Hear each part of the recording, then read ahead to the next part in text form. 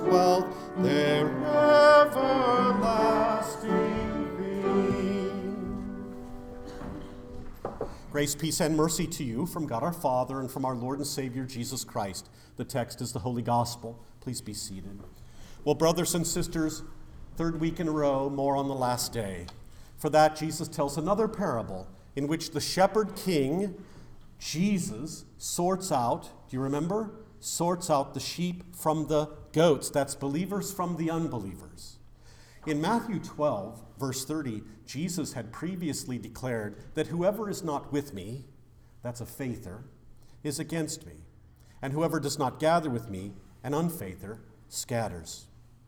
On the last day, all the nations will be gathered before Shepherd King Jesus, and on the last day he will separate the believers from the unbelievers like a shepherd separates the sheep from the goats. Now, before I say more about that, let me give you a little 411 regarding sheep and goats. I did grow up in Wyoming, So I'm going to be like a parent who's asking the 2-year-old the questions. What do sheep say? Ba. What do the goats say? Ma. Sheep tails go down. Goat tails go up. Sheep are what? Grazers. Goats are browsers. Sheep gather in flocks. Goats are independent. Enough on that. My point is this, and it's the parable's point as well. During the day, the sheep and the goats, they all hang out together, and they're all treated the same. The distinction between them comes only at the end of the day, when they are put in their proper places. This reminds me too, and maybe you as well, of the parable between the weeds and the wheat that Jesus tells. The sorting between the weeds, the unbelievers, and the wheat, the believers, only comes at the end. It's all one big field in the meantime, one big flock under the crucified and risen shepherd Jesus.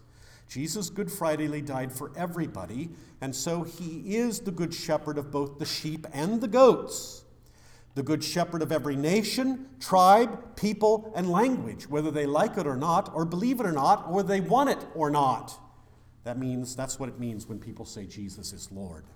So if you're picking up what I'm throwing down, it's only at the end of the day. That is to say, at the end of time, at sundown, if you will, when the sheep and the goats are brought in from the fields and put in their pens, and then the distinction is made, and not one moment sooner.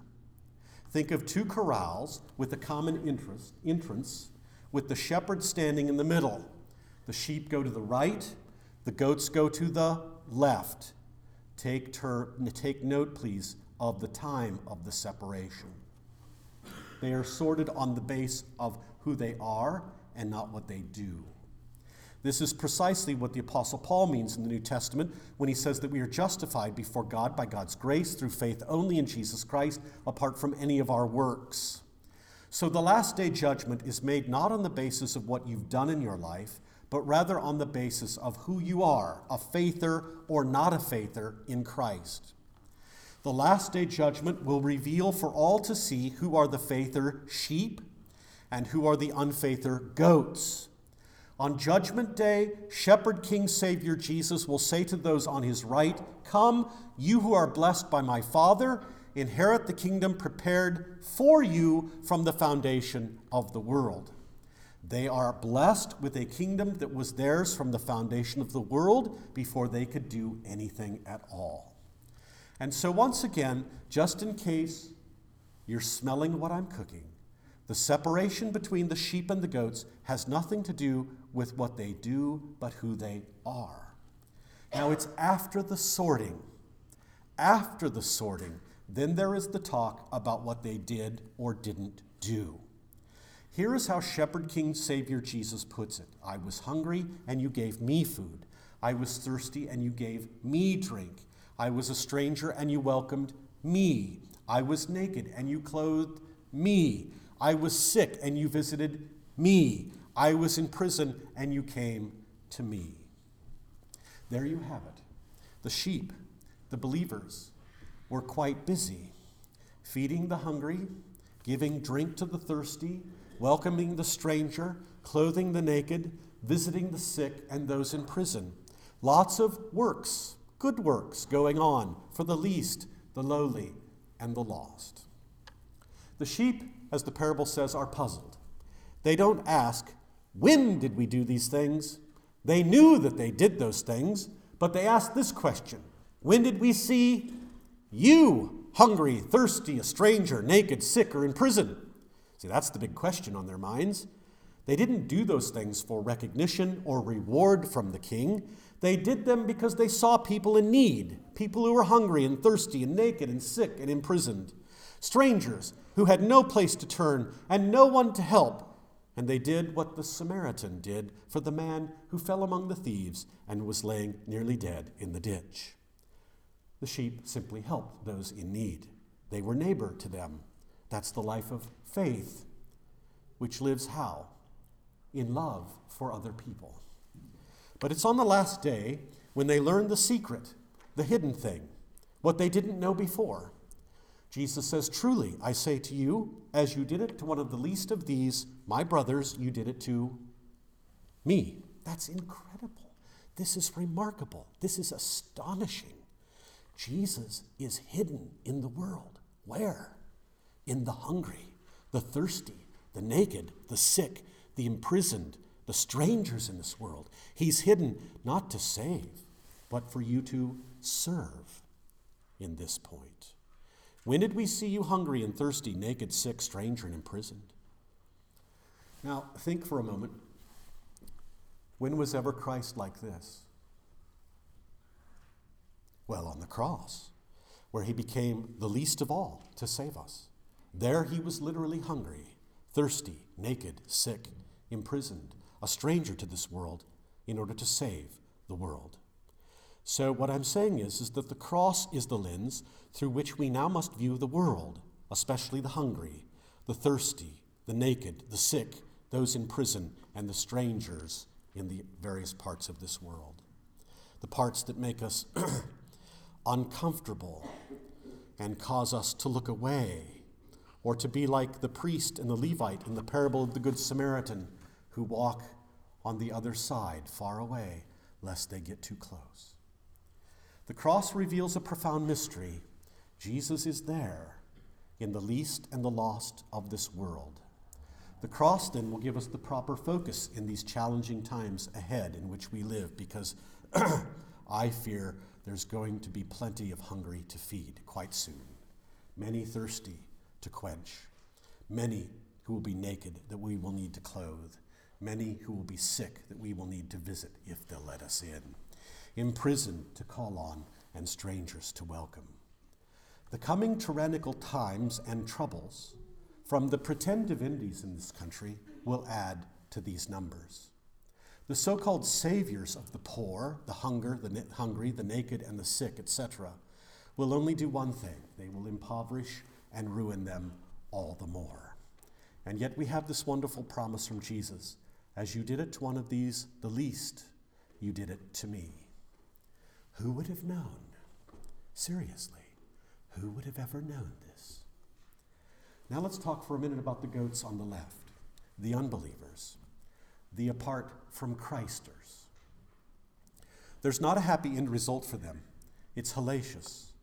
Jesus categorically declares to them, depart from me, you, cursed, into the eternal fire prepared for the devil and for his angels. Now I want you to take careful note of what Jesus just said. They are cursed, but not cursed by my Father. They're just simply cursed. Instead of an eternal kingdom, they receive an eternal fire.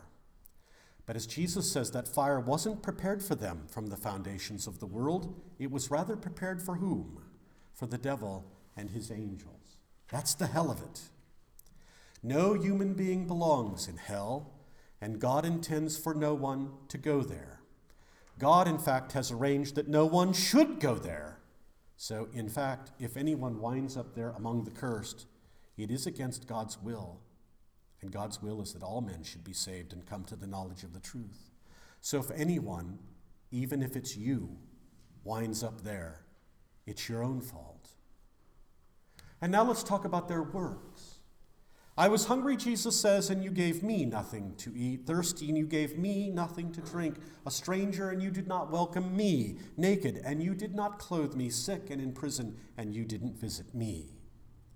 The unbelievers, they have a question too. When? When did we see you and not minister to you? Of course, we would have given you something to eat if we'd only known that it was you.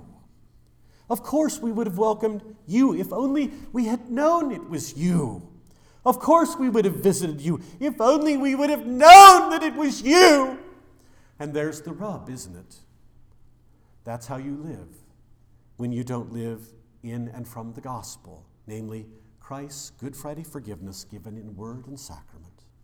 Who would have known that the Shepherd King and Lord of all would come as a naked and thirsty beggar, especially hanging on a despised cross, or in despised people who need your help?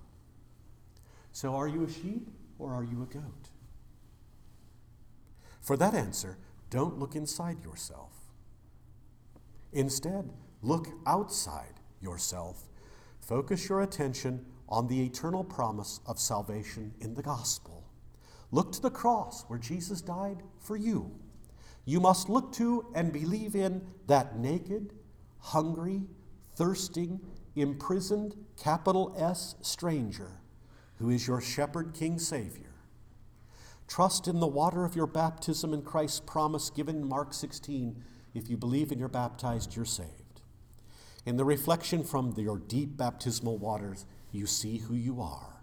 You are a sheep of the Good Shepherd's flock. There you see the divine and saving name of God and of the Lamb tattooed on your forehead and etched in your hearts. Go to the table today that he prepares for you in the presence of your enemies, the table of his body and his bread, his blood and his wine, food and drink for those who hunger and thirst for righteousness. Brothers and sisters, you are sheep of the Good Shepherd, Savior King Jesus. You are died for, you are baptized, you are forgiven and fed, and you are free. In his word, he declares it to be so. And as you believe, you have. And when you scatter from here and you go out into the world to your various callings, your priesthood, your liturgy of your life, I beg you now to see it all through the lens of Good Friday Cross Jesus. And you will see something marvelous. You will now see Jesus all over in the world, in the least and the lowly, with the promise, as you did it to the least of these my brothers, you did it to me. In the name of Jesus, amen.